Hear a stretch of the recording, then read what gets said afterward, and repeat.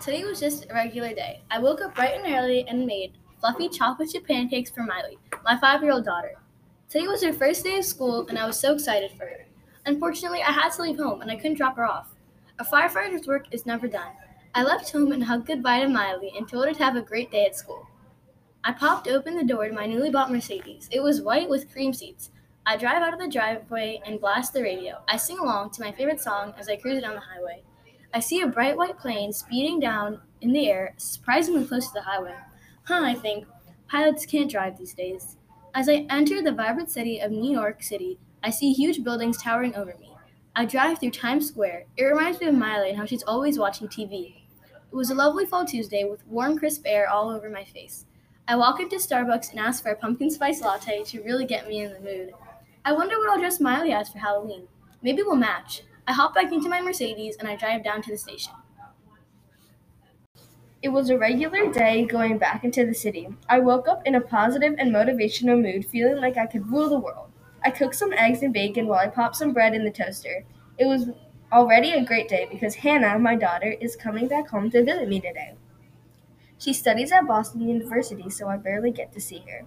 I got into my car and drove to the city. For some reason, the spot that I usually park in was taken, so it made me 10 minutes late to my meeting because of the busy day in the city. It is not easy to find a normal parking spot, especially near the World Trade Center. It ruined my perfect mood, so I just had to pull through. I hit snooze on my alarm clock, dreading to wake up even though I was very excited to fly home to visit my family. I'm entering my junior year of college and couldn't wait. Luckily, this year my school is closed for a couple more weeks due to renovation. This means I get to visit my family back in New York. I've been in Boston for so long, so I'm very excited to return back to New York. My bags were all packed, so I went back to sleep for 30 more minutes. When I finally woke up, I got all my bags and said goodbye to my roommate, Mackenzie. She gave me a big warm hug and said, "I'll see you when you get back." My Uber was waiting for me outside my dorm. I hopped in the car, and the driver brought me to the airport. I got some M&Ms for a little treat at the gift shop. I bought my mom a souvenir while I was shopping for my snacks. I bought her a pretty snow globe that said the word family written across it. As I entered the station, the welcoming concrete floors and plain walls greeted me. I went upstairs and took a seat at the long table and drank my latte and did some paperwork. Today was going to be a long, boring day, but today was also Miley's first day of school and I was so excited for her.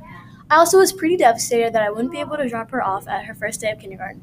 I try to take my mind off things, so I go downstairs to the break room. I get my personal favorite, a plain bagel with cream cheese. I felt some type of sensation that something bad was about to happen. The stares that I was getting in my office were tense, and I got some mean looks from my colleagues. I was in my office doing my work until my boss entered. He sat me down and we had the most serious talk I've ever had since I was even hired. He told me that money was low and the business was not doing so well. He had laid me off and said that once he could revive the business, he would go to me first. Nothing could get worse than being laid off of a company that you have worked for more than 20 years. Before I could go on to the plane, I was stopped for a surprise check. Name they asked, Hannah O'Malley. I answered. They checked my bags, and I was free to go. I waited at the boarding area for quite a long time. I wonder why I came so early. When they called my flight, I texted my mom to tell her the plane was going to take off. I wheeled my bag onto the plane. I chose the window so I could get a view of the wonderful city. It was such a beautiful day. I had my headphones on while listening to music and studying for an upcoming test on chemistry, which is one of my hardest subjects. As I walk back upstairs with the bagel in my hand, I hear a loud siren noise, which means that someone needs our help. I assume it's just a house fire. The rest of the crew and I get our heavy suits on and get on the fire truck. Today's location was a little bit different, the Twin Towers. Maybe there was a car accident on one of the neighboring roads and it caused a fire. When we get there, we all soon realize that this is no minor accident. The crew and I firsthand witnessed the plane crashing into the Twin Towers. We were all very panicked because we've never seen anything like this before. All of the firefighters run towards the towers. We all run in different directions to try and save the most people possible. As I was leaving, I heard a loud, ear-ringing, crash-like noise. I was extremely scared because I've never heard anything like this before. All of us were shaken by the noise. We realized that this wasn't just a sudden noise. It was a plane crash. The plane and its flames were already burning through the World Trade Center. I took my old colleagues with me and I covered us with my big dress jacket. Just as I thought we have gotten out, I was taken by surprise that 2 other planes had hit the World Trade Center. I saw 2 new messages on my phone and I started to look through them. They were from Hannah. I hoped that she had a safe flight. Someone was approaching me, but I couldn't see through the thick cloud of ash. Out of nowhere, 4 men were running to the cockpit. I thought it was nothing, but the more I thought about it, the more suspicious it was. I was on the plane for many hours. Everyone started to scream, and some people were even crying. I was so lost in my music and studying that I didn't realize how frantic everyone looked. Soon I realized that the plane had been hijacked by terrorists. I was terrified of what could happen to all these lives on the plane. I tried to stay as calm as I could and immediately texted my parents that I might not be able to make it there. I wrote, I'm on a plane that just had been hijacked. Things aren't looking so good, and I think we're going to crash. I want you to know that I love you so much and will always be by your side. I love you, Mom. Goodbye. I held onto the seat in front of me, and all I felt was the plane going down. All I could think about was not seeing my parents ever again. Some firefighters and I ran into a huge building. It's one of the tallest buildings I've ever seen. It was the World Trade Center. It was pearly white color, just like Miley's favorite blanket. There were huge blasts of smoke coming from everywhere, and I couldn't see anything. But I managed to see this group of colleagues. I saw this poor middle-aged woman right in the middle, huddled under a dress coat. I said, "Ma'am, are you okay?" She said, "I'm fine, but my daughter Hannah just texted me, and she's on a plane. I hope it's not the one that crashed." I couldn't imagine the amount of pain she's feeling. I didn't know what I would ever do if I were ever separated from Miley. Miley was my world, and I don't think I could live without her. I carried her down the stairwell of that tall building, telling her that it would be okay. To break the tension, I asked her name, and she said it was Natalie O'Malley. We made it safely onto the grounds, and I was headed to the fire truck to get some first aid to help some of these people. But suddenly, the World Trade Center was falling down. Natalie was right in its path, so I yelled, "Natalie, move!" But she was way too busy looking at her phone. I ran to save her. I pushed her out of the way, but unfortunately, the fire caught the best of me.